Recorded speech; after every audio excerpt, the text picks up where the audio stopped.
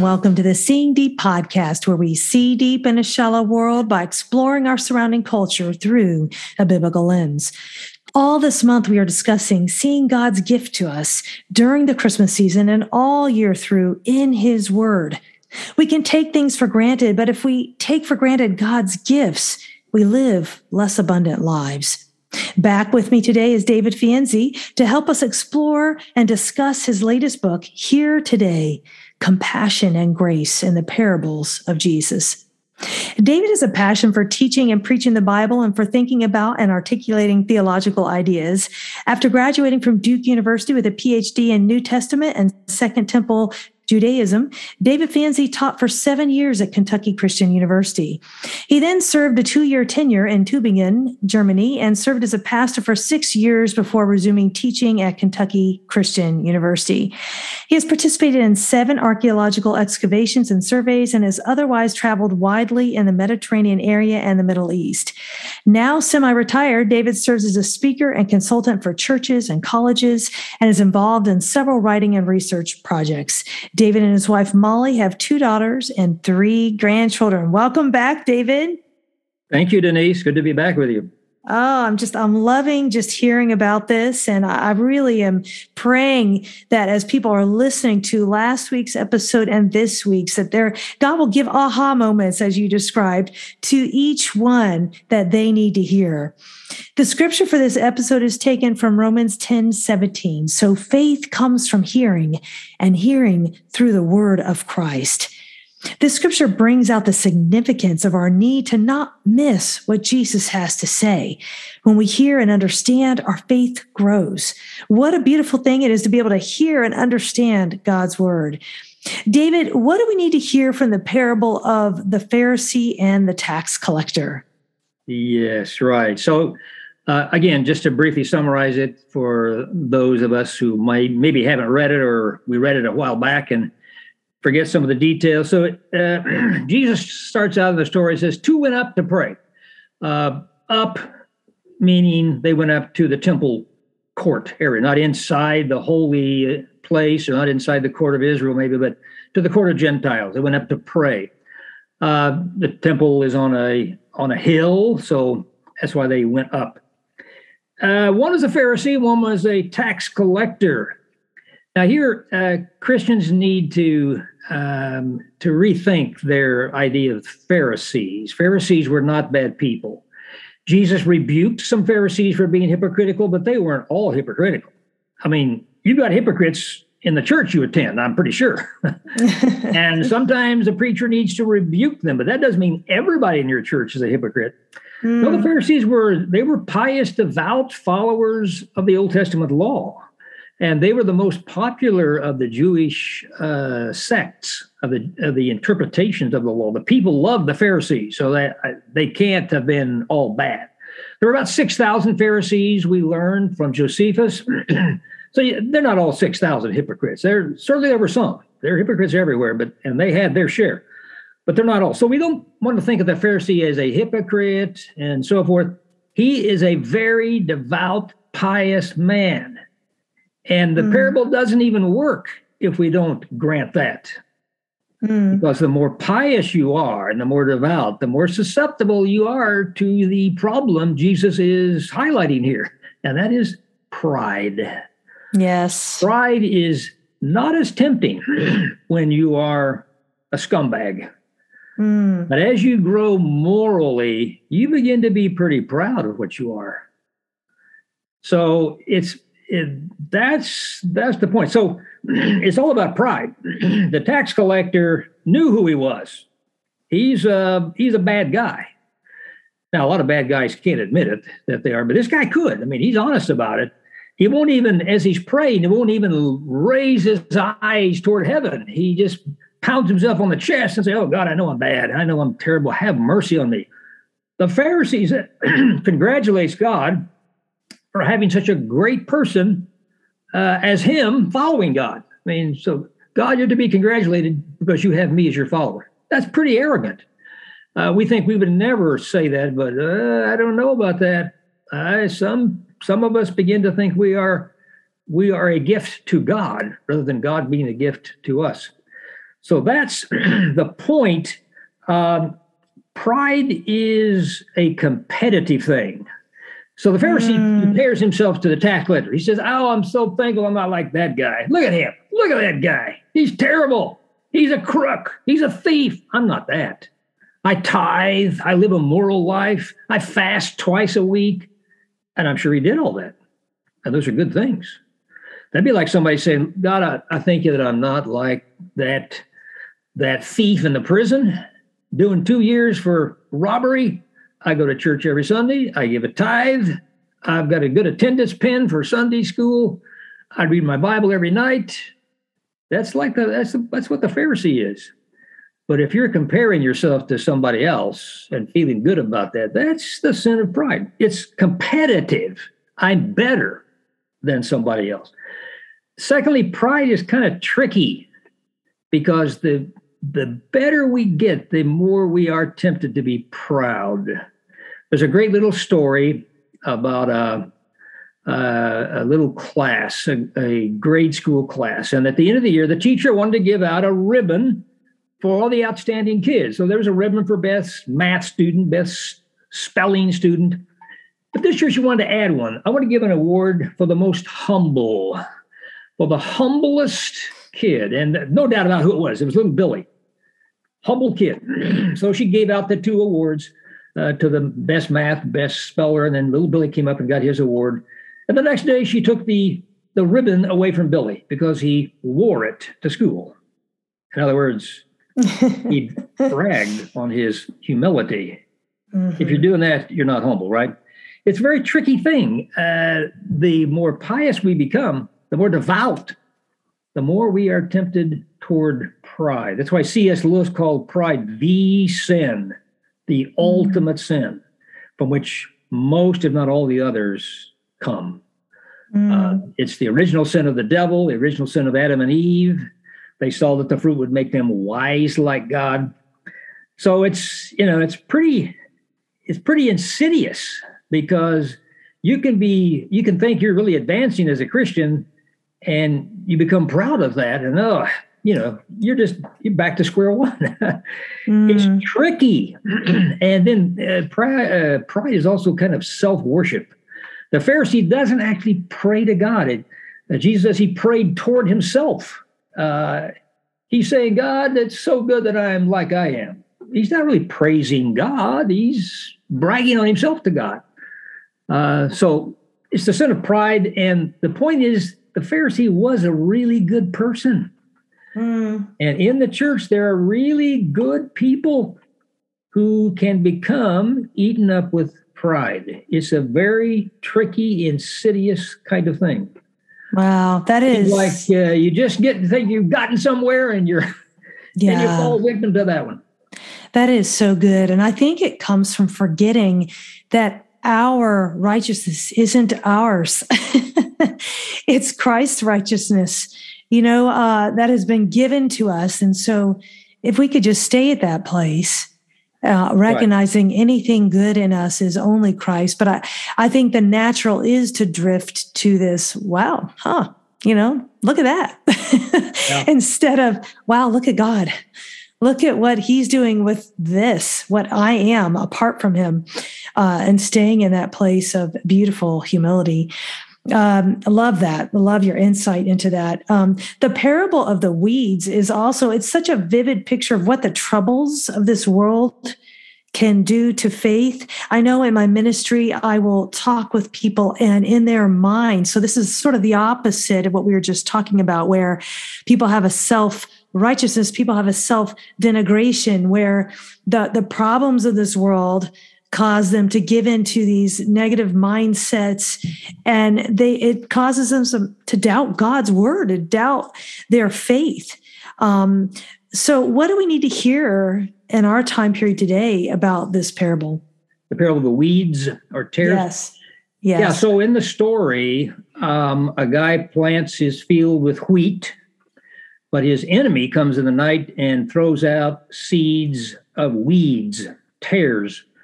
And the tares grow looking a lot like the wheat. If you're really good farmer, you can kind of pick out the difference, but it's best seen when the harvest is ripe. You can tell which is which. You don't want the weeds mixed in with your wheat. It'll spoil the bread and so forth. So Jesus is that's the kingdom. It's got both wheat and weeds in it. And so when we think about of course, the kingdom is bigger than the church. The kingdom of God is forever. The kingdom of God is even in the Old Testament, the book of Daniel talks about the kingdom of God. But the church is the visible manifestation of the kingdom at this point.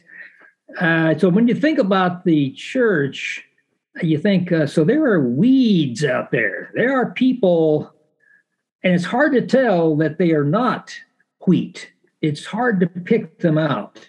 And so when you begin to think that, all kinds of examples come out. As you said, I had a 6-year pastoral ministry, and I guess a pastoral ministry will help you grow up faster than anything, because you encounter all kinds of people in the church at all levels of spirituality and lack thereof. So I think I tell a story in there. None of my stories from my ministry are actually the way they happened, because I don't want anybody to recognize themselves. Yes. Every story is a composite, so nobody's going to recognize themselves in the story, and nobody who knows them will recognize them.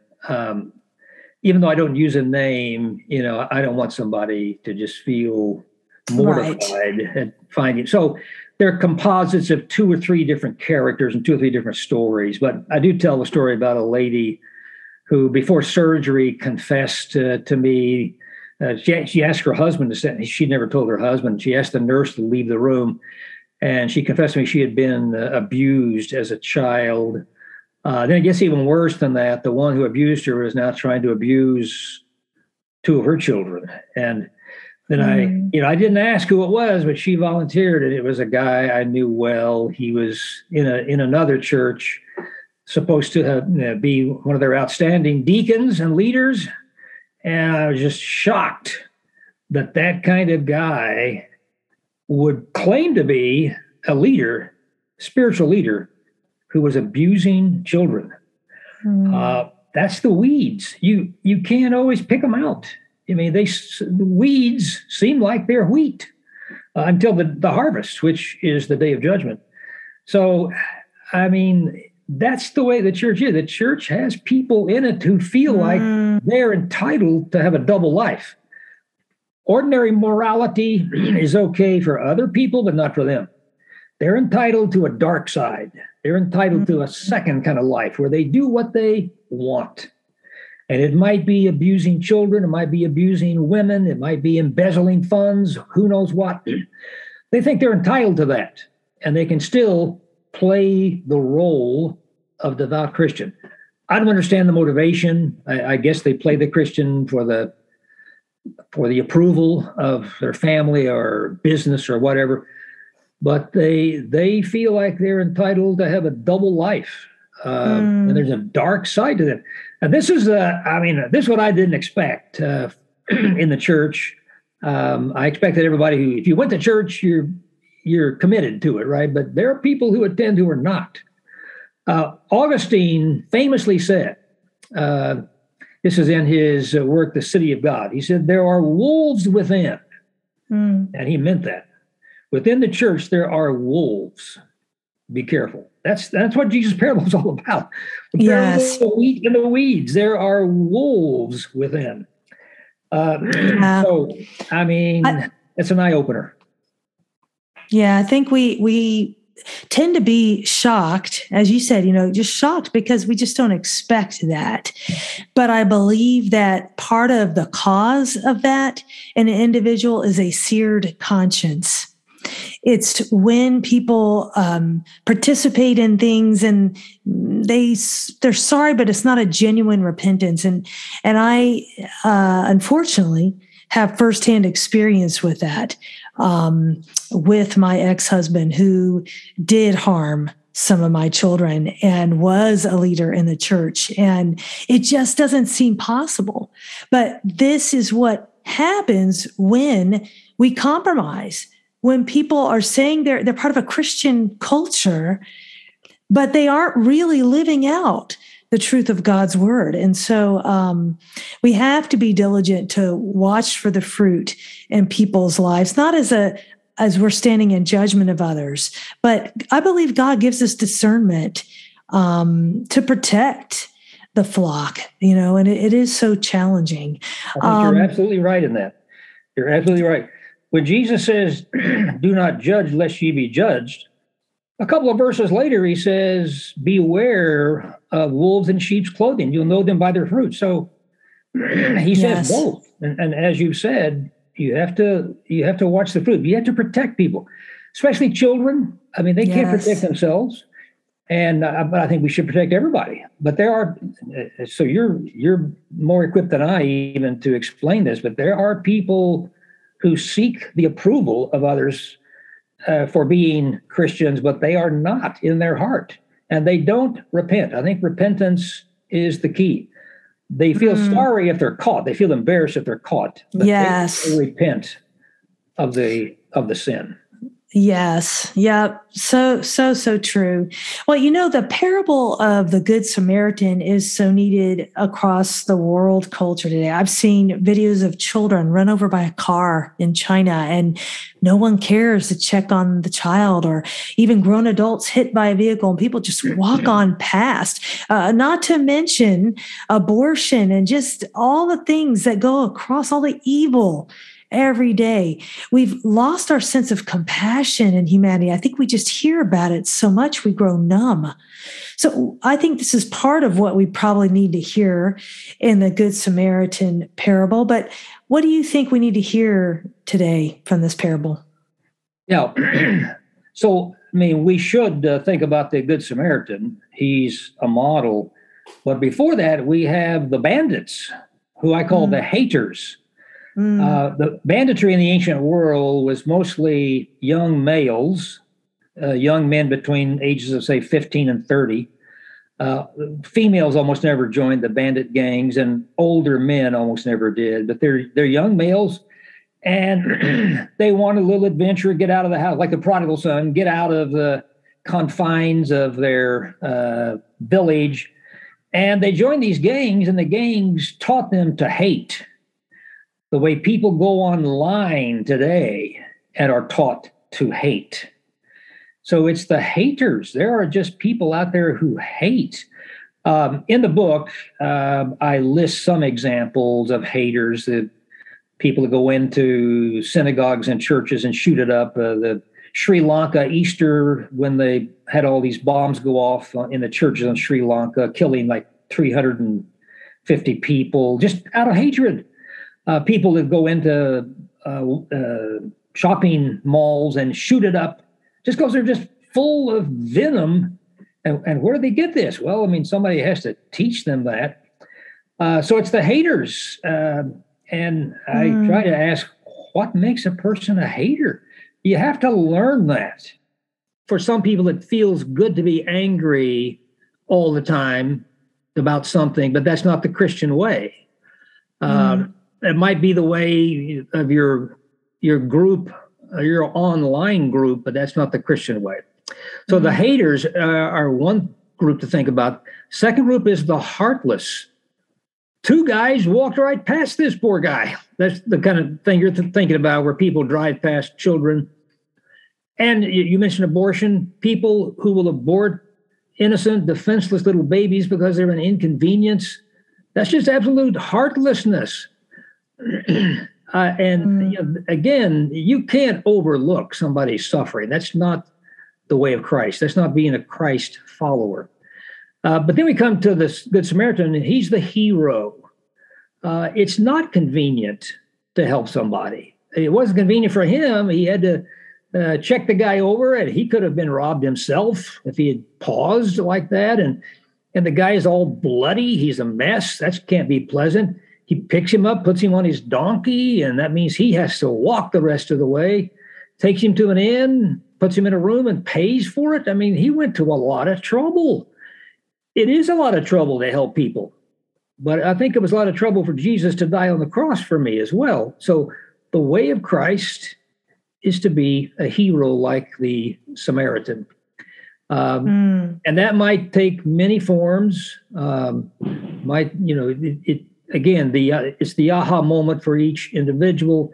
They may think about their own experience, their own life, what's going to happen to them next month or whatever, and think, this is going to be my Good Samaritan moment. I'm going to do this to help these people. Work in a food bank, work in a soup kitchen, give money to feed children, help somebody who's homeless, or somebody who's maybe in the hospital and suffering, cheer them up, whatever. But it'll be different for different people at different times. But he's the hero, the Samaritan. And of course, the fact that Jesus makes him a Samaritan, I think, was really galling to his audience, because they don't like Samaritans.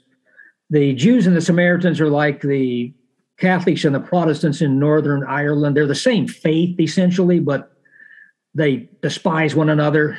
So the Jews despise the Samaritans, and the feeling was mutual. So when he made the Samaritan the hero, that was really galling to his audience. And he often did that to them to make them, again, think about it. There are good people among the Samaritans, too. So it's a fantastic story. Again, one of these masterpiece stories that he has told. But we have to think about the haters, the heartless, and the hero, not just the hero. It's a story about, for all of us, which am I? Am I a hater? Am I going online to kind of juice up my resentment and anger? If I'm doing that every day, that's not a Christian emotion. You need to avoid that. The book of Proverbs says, do not hang around people who are angry all the time. And there's a reason for that, because you become just like them. Don't go to those websites. Swear off those groups if they're just constantly making you mad. Are you a hater? Are you heartless? I mean, one Christian guy told me, we were looking at TV together and they were showing some little children in a country in Africa who were really thin. And he said, well, that's just nature's way of thinning out the overpopulation.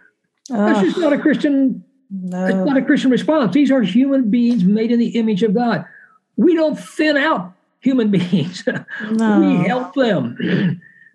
So that's the challenge. Which category am I in? And of course, we're all in each category from time to time. But I hope we're primarily like the Samaritan. Amen. Well, I think, Scripture says that the heart of most will grow cold, especially in the end times. But I think it is one of those things that it can be something as simple as busyness that precludes us from pausing long enough to care, and so it doesn't necessarily have to be a sinister motive, though really, we need to be the hands and feet of Jesus. And so it's such a good reminder. David, it has been a joy to discuss these parables with you. There's so much in here that I wish we could have more time. But is there something you'd like to leave our listeners with? Yeah, I'd just like to leave them with a general admonition to stay in the Scriptures. The Scriptures are like a pure spring of water that flows into a stagnant pond.